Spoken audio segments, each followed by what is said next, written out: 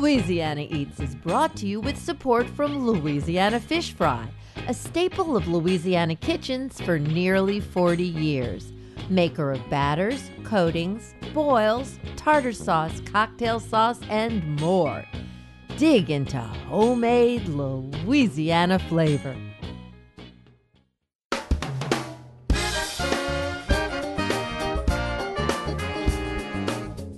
From our studios in the Southern Food and Beverage Museum in New Orleans, this is Louisiana Eats. I'm Poppy Tooker. After a year's delay, the Summer Olympic Games are officially underway. Athletes from more than 200 countries are gathered in Tokyo, looking to bring home the gold in everything from archery to water polo. On this week's show, we raise a glass to international camaraderie by tasting 5 exotic spirits from across the globe. We begin our celebration the way they do in China, with a Baijiu toast. Then, Bohemian bartender George Nemec introduces us to the national drink of the Czech Republic, Becherovka. From there, we explore Peru's favorite libation, Pisco, before Count Eduardo Branca gives us a taste of his family's iconic bitter liqueur, Fernet Branca. And just like the Parade of Nations, we end with this year's Olympic host country, Japan. American expat Jesse Falowitz takes us there virtually by way of an ancient Japanese liqueur called Mizu Shochu. We're toasting the Tokyo Games with international spirits on this week's Louisiana Eats.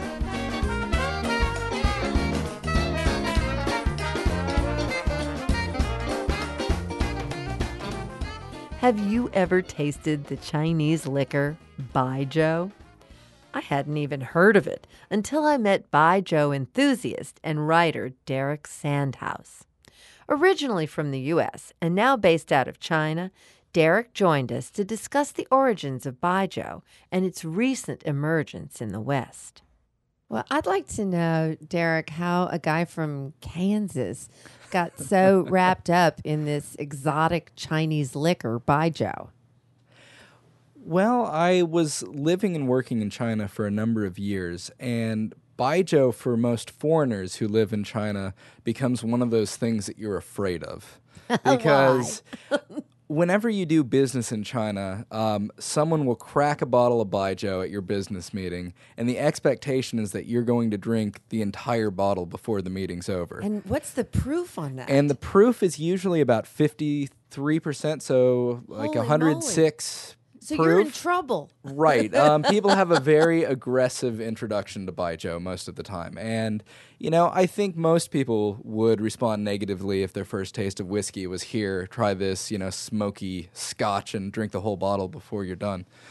When I was getting into Baijiu, people told me that they'd done studies, that there's a flavor threshold, a point at which you go from not liking a drink to liking it. So with, you know, beer or coffee, you need 5 to 10 glasses before you say, this is a gross drink to something I enjoy drinking. And the rumor was Baijiu was so hard to like that it took 300 shots. So I started by chronicling my conversion from someone that didn't like Baijiu to someone that enjoyed it by drinking 300 shots of it. And I think... How long did that take? I had the first shot of Baijiu that I truly enjoyed around 60 to 65.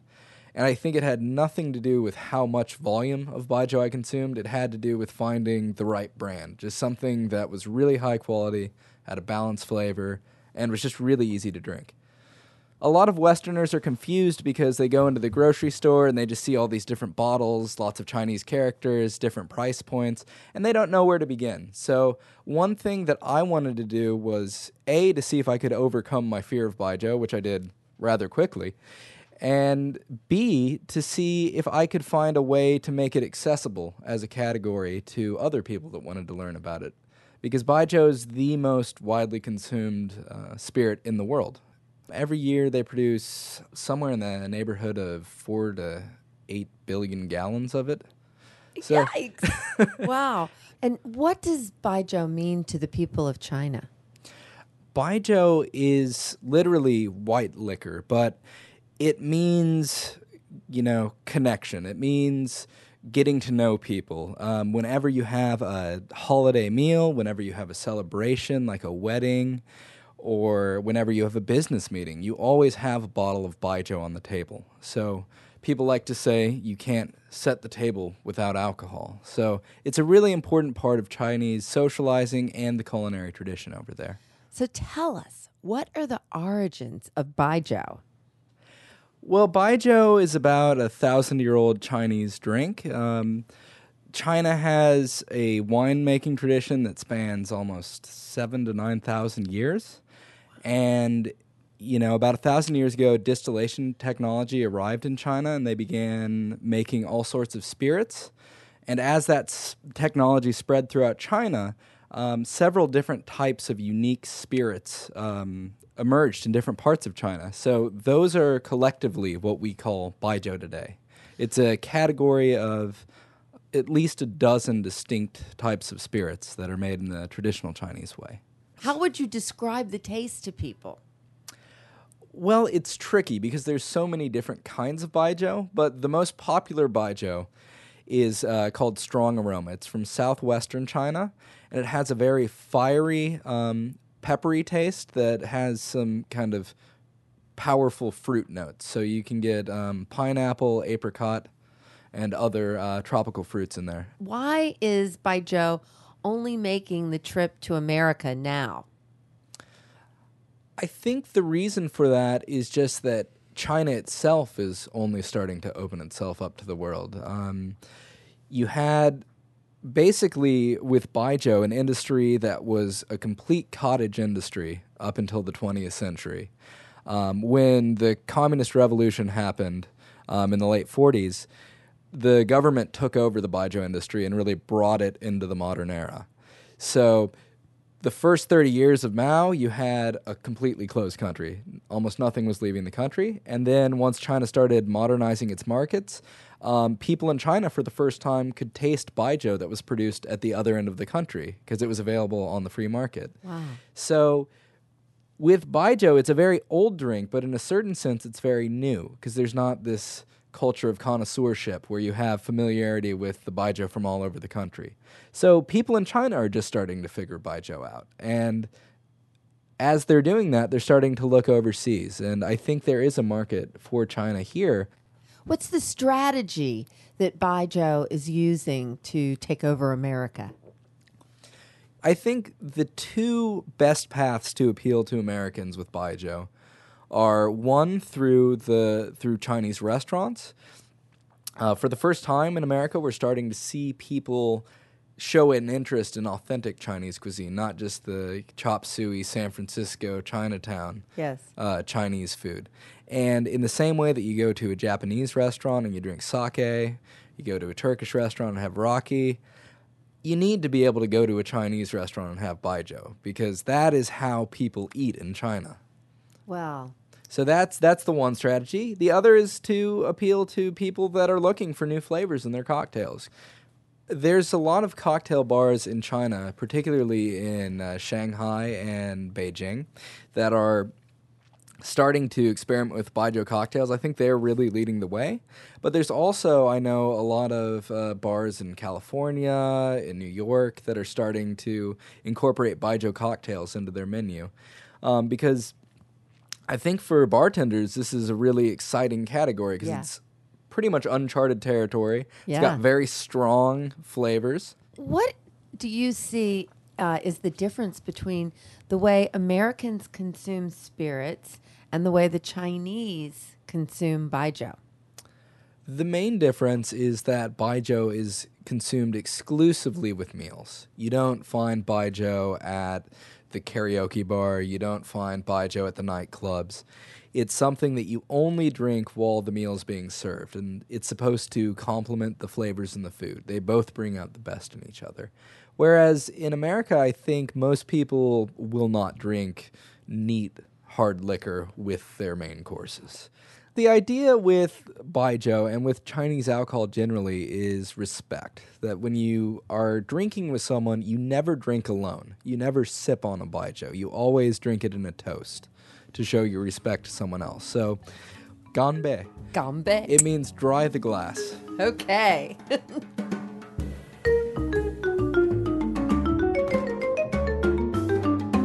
That was baijiu enthusiast Derek Sandhaus.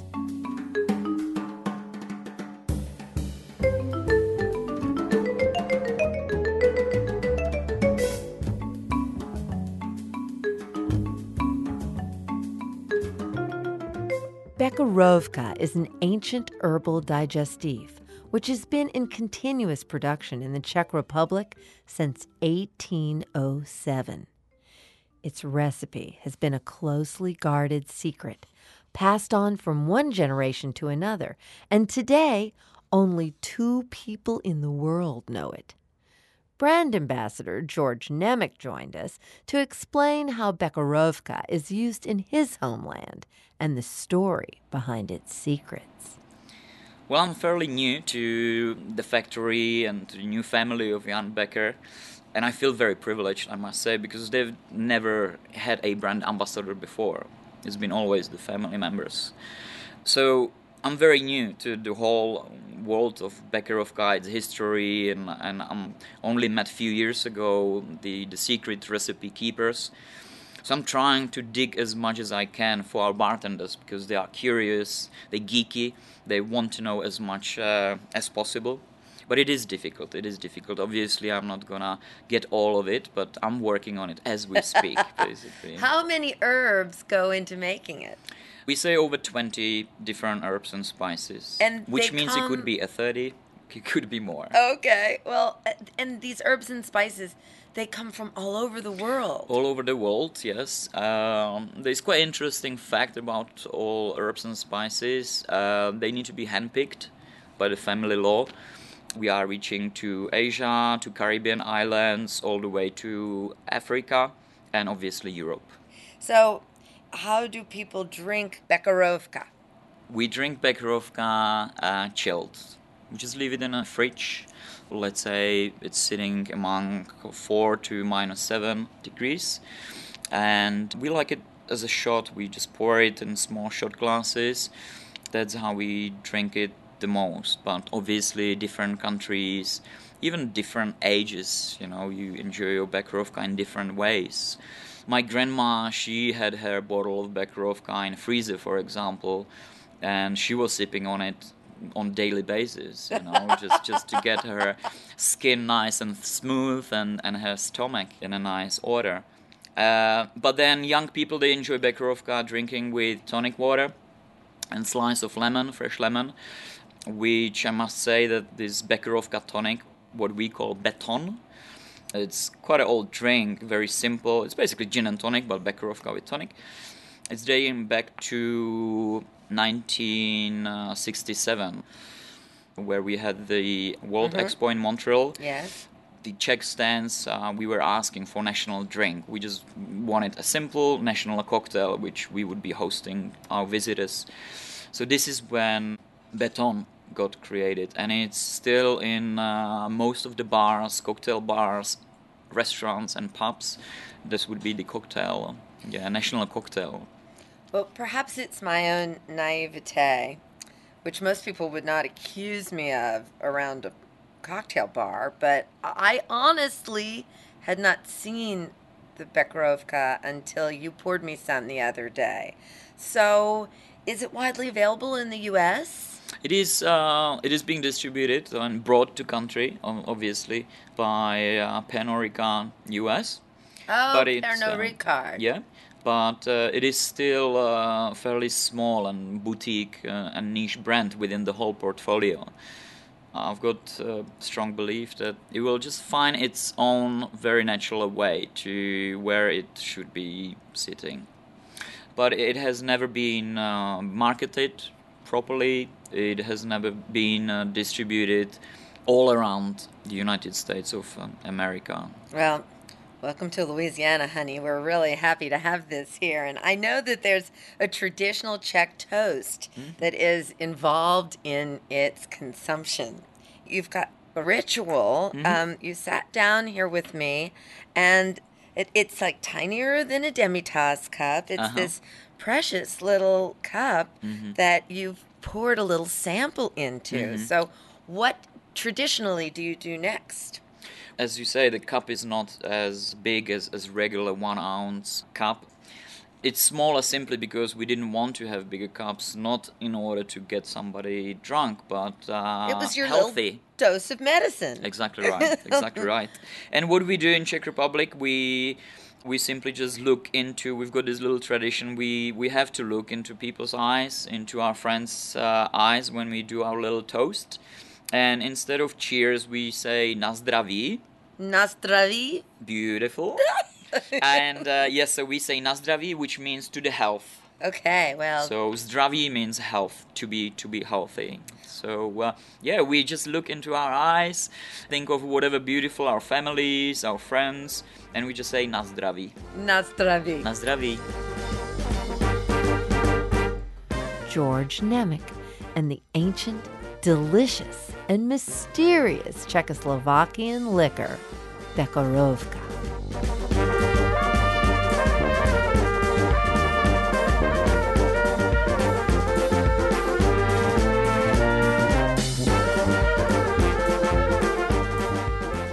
Coming up next, we travel from the Czech Republic to Italy for a taste of the country's most enduring and unique drinks, Fernet Branca. Louisiana Eats returns after the break.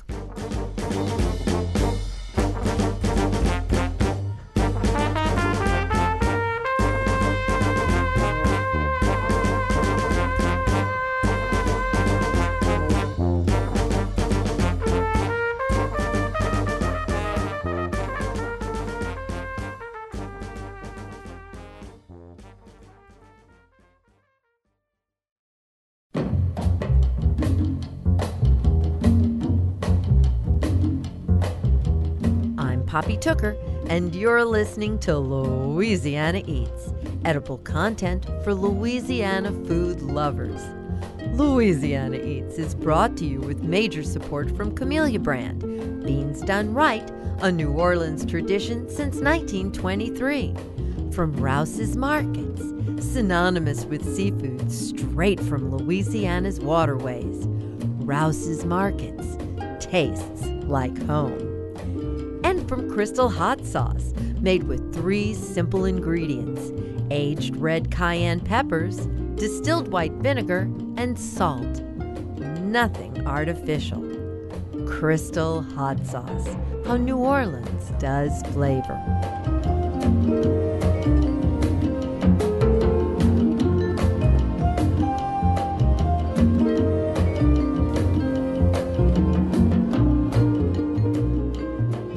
I'm Edoardo Branca. I'm 6th generation in Fratelli Branca. Fratelli Branca is a historic Italian distillery established in 1845 that today is world-renowned. It's also a family-run business. We had the opportunity to speak with Count Eduardo Branca, a 6th-generation member of the Branca family, about the 170-year-old history of his family's company and their flagship product, Fernet Branca. So tell me about your family's history in Italy. The business goes back to 1845? Yeah. The company actually started before Italy was united, so it's really unbelievable. And one of the most amazing things, I think, was like to create a spirit in 1845 with not your local herbs, but more of an international herb. So they come from 4 different continents all around the world, except Australia and New Zealand, because Australia was just discovered and New Zealand had yet to be discovered, actually. And like most of the spirits, Fernet Branca was born as a medicine before. And for this reason, actually, we were the only spirits during Prohibitionism to be sold legally, because we were not a spirit, we were a medicine, because it was born in Milan in those times were not so nice. It was a little bit dirty, and we had a lot of cholera. And so it was born as an anti-choleric, actually. And so you had small batches, and in the hospital you have like a spoon, and they'll give it to the people because it helps digest. And as well, some of the properties of the herbs actually, they open the upper part of your stomach, and so you will get hungry. And the problem with cholera actually was that you stop eating, you get thin, and then unfortunately you pass away, actually. But that was how it was born, and we did like this for 30 years, and then we said, a lot of people loved it, and we became a spirit, actually. So your, let's see, great grandfather, was he a pharmacist? There are two stories, actually. It depends with who you speak. If you speak with I will call them white collar, they will tell you Fernet Branca was done by Mr. Branca. That was an herborist, and with the help with a Swedish chemist that was named Fernet. And instead, if you speak with the workers, they will tell you, no, that's not true. We invented the name because we registered the company in 1845, but we go a couple of years before, actually. And what they will say is, like, when Fernet Branca is produced, actually, you have hot and cold infusion and a little bit of maceration for some of the herbs. But with the hot infusion and with aloe, actually, when you mix it, you have you used to have, like, the Smurf, Gargamel, like the big Smurf?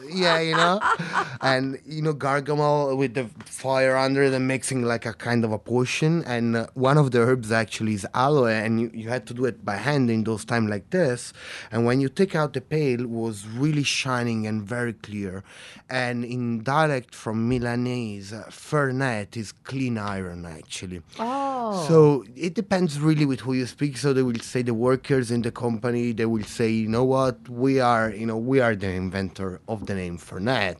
And instead, the white collars will tell you, no. So this move to Argentina that sort of happened around 1850. So 5 years after you all began? Yeah. It was. Why in the world would an Italian company open up a branch in Argentina in 1850? Okay, allora, I will answer you this question in two different ways. First of all, we moved in Argentina because in Italy used to be a very, very poor country. The southern part of Italy was very, very poor, so a lot of people need to emigrate, and it here in the United States. And Argentina during that period was one of the countries where most of the Italians go. So we said, we are going to bring a little bit of Italy with you. And so we moved there. And second of all, it's the history of Fernet Branca is a little bit weird, being so international, being one of the first drinks to have so many different herbs inside. And everybody wanted to try this thing that was so international. So consequently, you all are considered to be the national drink of Argentina? Yep. We are the national drink of Argentina because they drink it in a different way. Instead of having as a digestive as they do it in Italy, they will have it with Coke, so they will have Fernet and Coke. And if I may add one thing, the most amazing thing about Fernet Branca is wherever you go in the world, they will teach you another way of drinking Fernet Branca. But like Argentina is Fernet and Coke, you will have Italy and Germany and Spain, you will have it as a digestive. Instead, if you go in the northern countries like Sweden, Norway, and Denmark, they will consider it a little bit more as a morning drink because they drink, they like to have something a little bit stronger in the morning. And so they will have their breakfast, and afterwards they will have with their breakfast in the morning a Fernet Branca, actually. If you come in the States, here will be more of as a shot or a cocktail ingredient, actually. So it really depends wherever you go around the world is a different feeling of Fernet Branca. I was fascinated to read that apparently it's very common in Italy for gentlemen to have a little Fernet Branca in their coffee in the morning. Yeah. We call it caffè corretto. And I will translate it with coffee correct, maybe. I don't know if I'm telling it right, but it's because one of the ingredients inside of Fernet Branca, we have 27 herbs, and one of them is Fernet.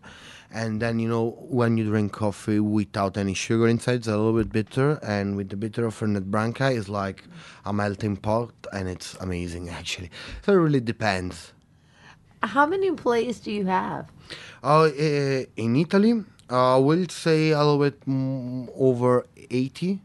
And then we have agents that will sell on the so we're a small family company. We're not the big guys, and I'm happy about it. And I know that we'll never be big as one of the major shot companies or drink companies. But I'm happy because Fernet Branca is something that you need to appreciate, and you need to learn. You need to go through some spirits and understand the level of work that we do, and as well appreciate spirits in their most pure way, actually. Because when you drink Fernet Branca, you're part of a group. You're part of my family. It's a family, Fernet Branca.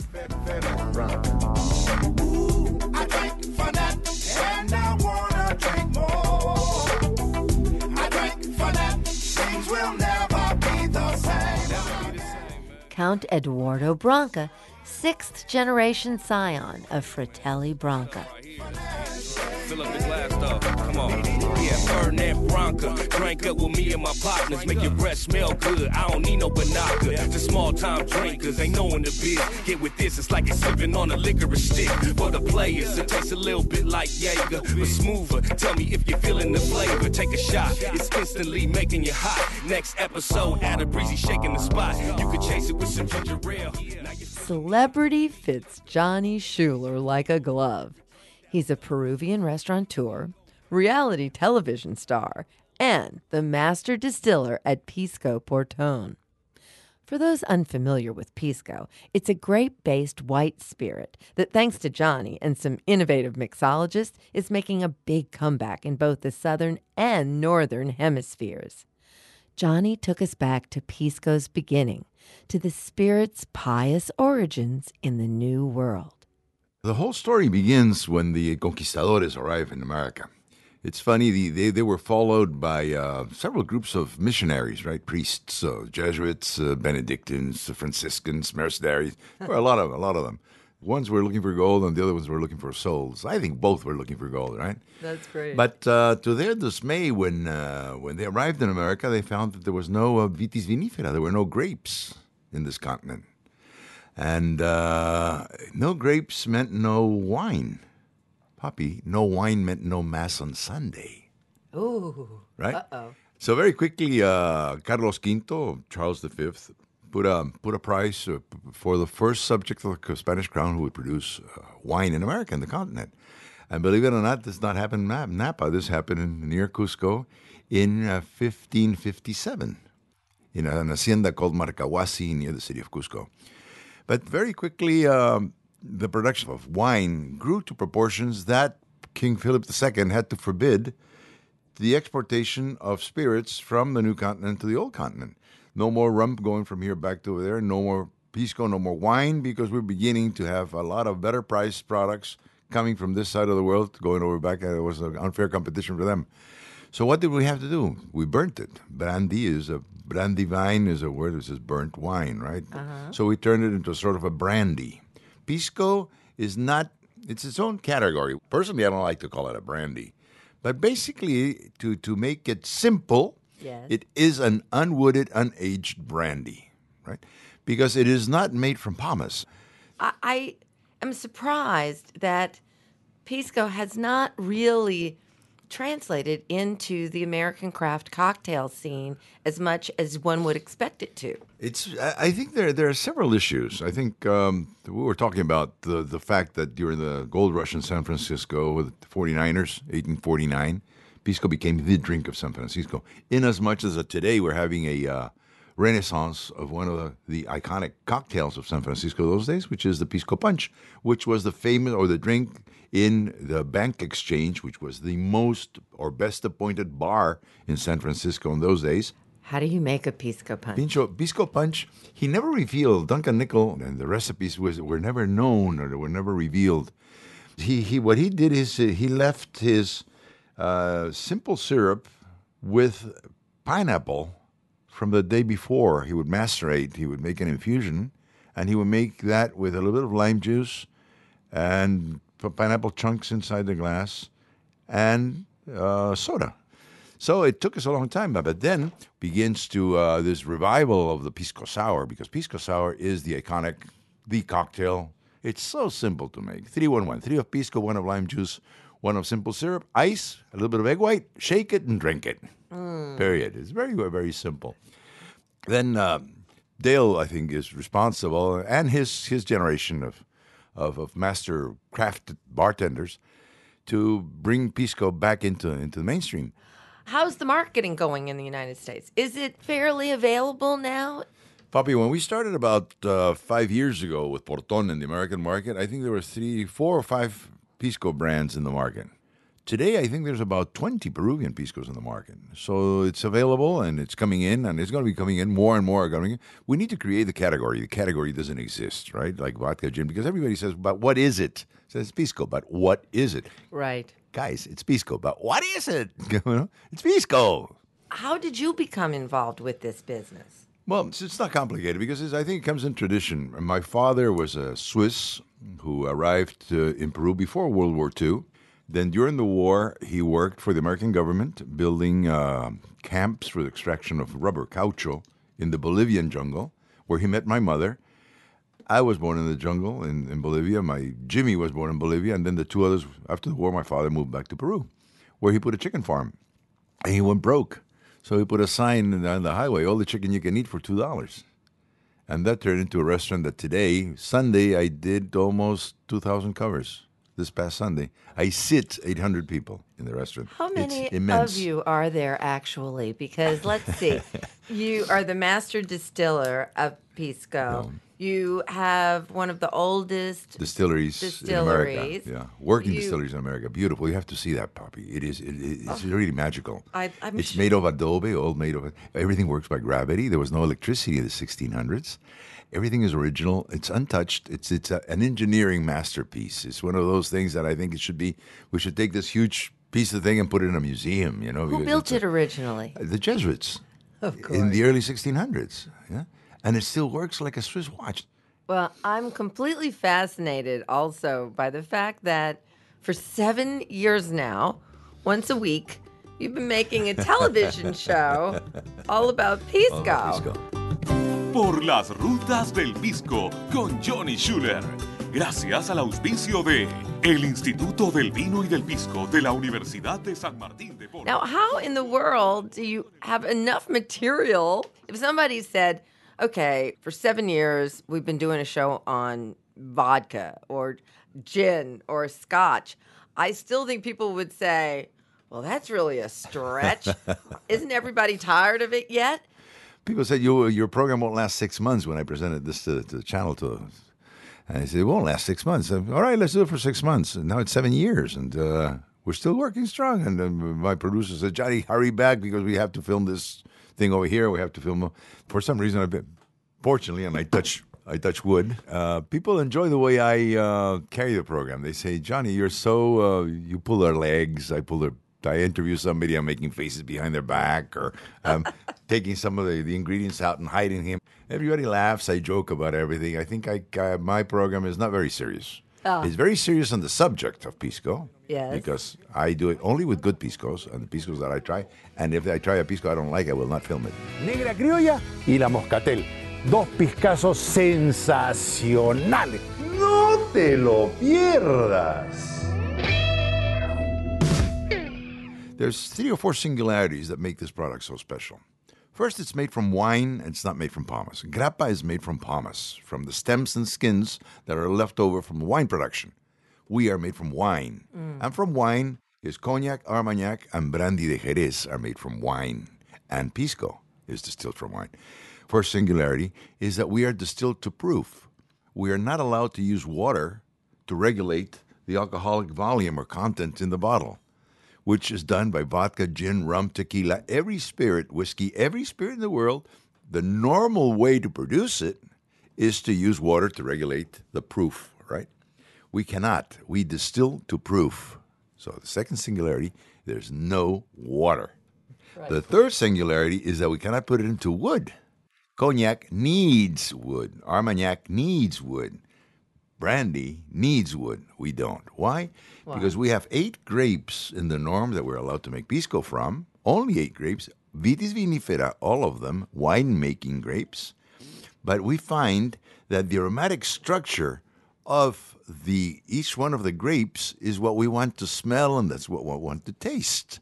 We don't want exogenous importation of aromas into a product. What we have here, and I'm opening this little bottle, it's a proper hour to taste, right? Oh, of course it is. So what happens here is that when we look and we bring this to the nose, Poppy, we're looking for grapes. We're looking for structures of hay, straw. We're looking for aromas of raisins. We're looking for tropical fruits. And we don't want oak on it. And I'm getting all of that scent out of this glass. It has a beautiful nose. No? Yeah, a beautiful Caramel, a little bit hay. Well, let's taste it. I'd like to see let's if go. I think it tastes. Salud. Salud. Salud. Here's to you, Poppy. Oh, that's delicious. Grapey, raisins, right? It's beautiful. Poppy, for us, pisco is not only a drink. For Peruvians, pisco is part of our heritage, part of our tradition, part of our way of living. It's in our music, it's in our poetry, it's in our painting, it's in our dances, it's in our singing. We toast the birth of a kid with pisco, and then we weep the death of a family member with pisco. We use it for everything, Well, right? Johnny, thank you so much for bringing your beautiful Portone to the United States and to my Louisiana Eats listeners and to me. I loved having you here today, and thank you. Bobby. Here's Thank you to very much. Thank you very much, and thank you for your invitation. Johnny Schuler, Master Distiller at Pisco Portone.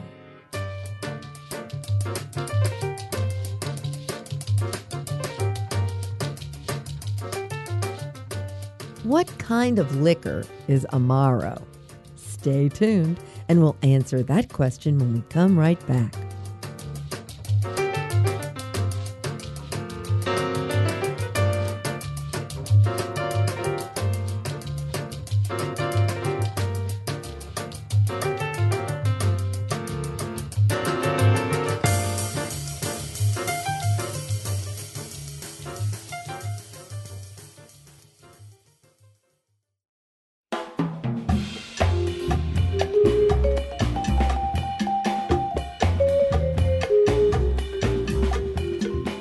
Poppy Tooker, and you're listening to Louisiana Eats, edible content for Louisiana food lovers. Louisiana Eats is brought to you with support from Louisiana Fish Fry, breadings, boils, new air fry mixes, and more classic Louisiana dishes, available everywhere. Dig into homemade Louisiana flavor. And from the St. Tammany Parish Tourist Commission, stay, play, and get away on the Louisiana North Shore. The North Shore is brimming with welcoming patios, boasting waterfront views and decadent dishes. Indulge in fresh Louisiana seafood, locally grown produce, homemade sweet treats, and ice-cold brews. You're invited to feed your soul along the Tammany Taste Culinary Trail, just 40 miles north of New Orleans French Quarter, and a world away. Plan your St. Tammany visit at LouisianaNorthshore.com.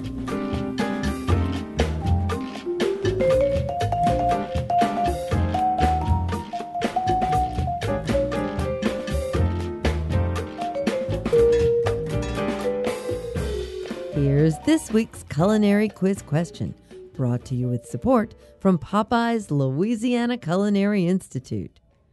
What kind of liquor is Amaro? Amaro is a traditional bitter Italian digestif. Most Amaro recipes originated in the 19th century, often produced by monks and pharmacists as a stomach remedy. Fernet Branca sets itself apart by having a higher level of alcohol by volume than most. It's 39%. And Fernet Branca also has a lower sugar volume, making it one of the bitterest but most beloved of all Amaros.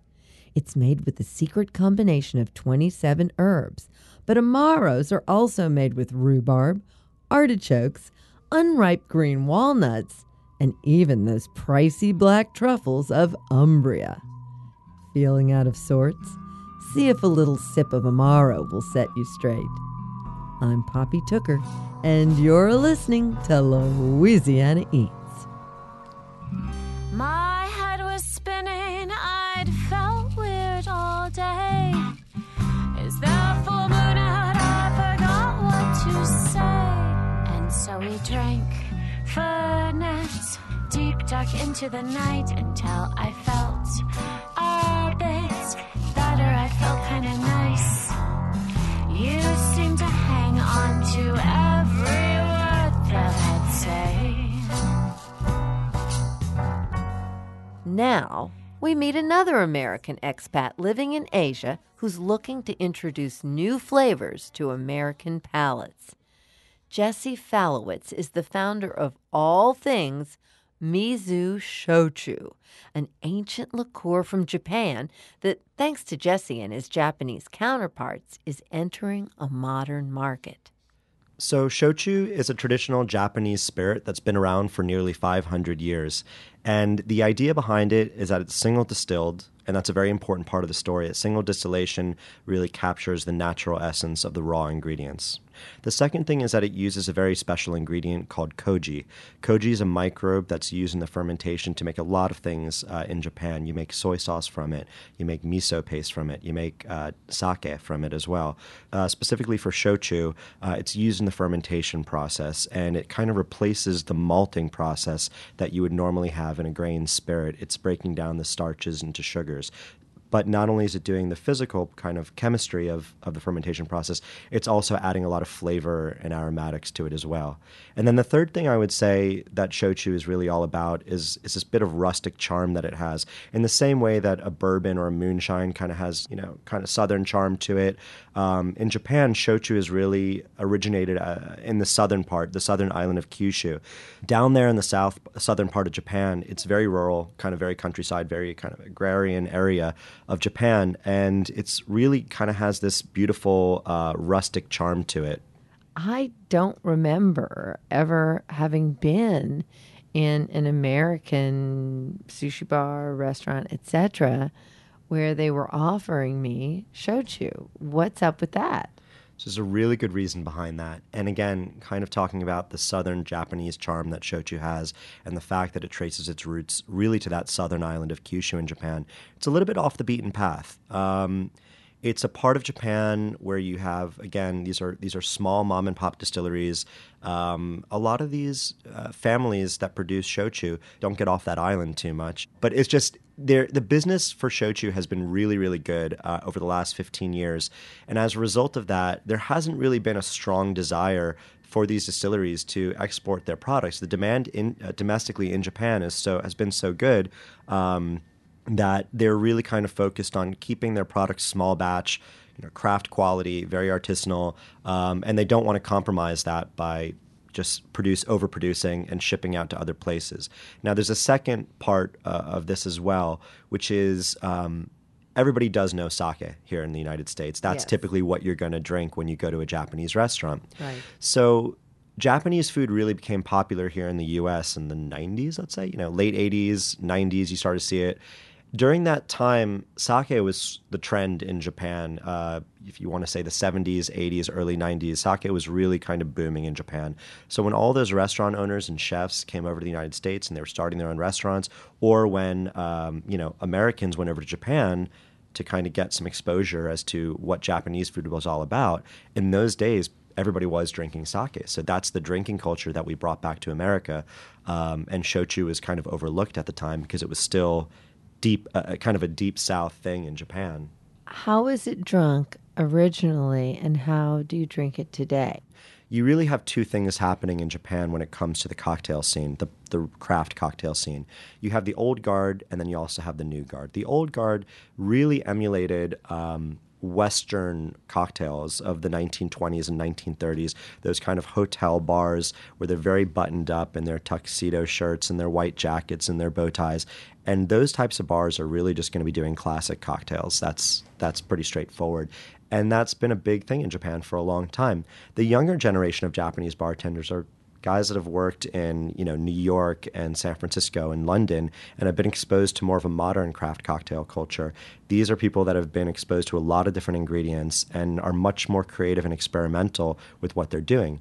When they come back to Japan to open their own bars or new bars, they kind of do a little bit of a fusion of East meets West, and you have this amazing combination of like Western ingredients, but then they have great pride in sourcing local ingredients as well. So now they're starting to use a lot of these kind of higher proof shochus, a lot of Japanese and other Japanese ingredients as well, and putting those into their cocktails. Tell me about your master distiller. Who is he and how long has he been doing that? So his name is Hirofumi Okuba. We call him, in Japanese, you'll say like Okuba-san. You add san to the end, and that's sort of a respectful kind of way of saying somebody's name. So Okuba-san grew up very close to the distillery. He actually grew up on a farm. His mother still owns the farm and still works on the farm. She's got to be in her 90s. She's out there. It's absolutely amazing to see, this kind of culture, farming culture that's down south there. So they still source our barley, some of our barley and some of our rice from that farm. And he just has a very close relationship with all the local farmers in the region. So one of his mottos, or one of the mottos of the distillery, is 100% locally farmed ingredients. And that's a very big point for him, obviously, because he grew up as a farmer and he grew up in that region. So it's very important to him to have locally farmed ingredients.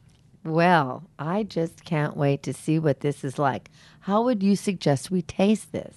I would suggest we try it neat first, and then add a little bit of ice as well to open it up. So on the nose, you're going to get a lot of really tropical notes. There's some cantaloupe, there's some banana, even like a banana bread kind of thing going on there. Yeah, there's something like toasty and lovely in the glass. Smell the aroma is a little bit like a sake, but it's a little bit it's fruity, and there's some really nice things going on there. There's also a little bit of grassiness as well coming from the barley, but a lot of those kind of melon and banana notes are coming from that black koji rice. Okay, and now for the taste. Oh, it's delicious. Looks like vodka, not like vodka. Right. That's pretty amazing. Yeah, it's almost like if you somehow married a young whiskey with a sake with maybe, vodka. But vodka is so neutral, whereas in this is not neutral at all. There's a lot of depth and a lot of character to it. Thank you so much for introducing me to the world of shochu. I'm in. Thank you, Jesse. Thank you so much, Poppy. This is awesome. Jesse Falowitz, founder of Mizu Shochu. Why, baby, why? 教えておくれ僕には覚えのない Why baby, why baby, why Why baby, why Why baby, woo 鳥のように冷たい瞳で睨んでいるのはどうして That's it for this week's edition of Louisiana Eats. Edible content for Louisiana food lovers. Catch up on previous editions of Louisiana Eats on poppytooker.com, where we have 10 years of Louisiana Eats editions available for pod and webcasting, along with recipes and videos, too. And if you like our show, please rate it on your preferred podcast platform. Louisiana Eats is made possible with major support from Popeye's Louisiana Kitchen, Louisiana Fish Fry, Camellia Brand Beans, Crystal Hot Sauce, the St. Tammany Parish Tourist Commission, Rouse's Markets, and from D'Agostino Pasta. Handcrafted in Louisiana from semolina wheat and air-dried over rods in wooden cellars, D'Agostino Pasta is made just as it's been done in Sicily for centuries. Visit d'agostinopasta.com to learn more.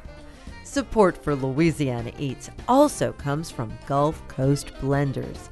For more than 30 years, Gulf Coast Blenders has produced custom spice and dry blends for restaurant concepts across the country. Gulf Coast Blenders, dry ingredient blends with New Orleans roots. To learn more, visit gulfcoastblenders.com. Original theme music composed by David Pomerleau and performed by Johnny Sketch and the Dirty Notes. Big thanks to senior producer Joe Schreiner and producer and special projects manager Reggie Morris, and to our business manager and social media maven Maddie Mullidew. Catch up with us anytime on Instagram, Twitter, and Facebook too. Louisiana Eats is a production of Poppy Tooker Broadcasting.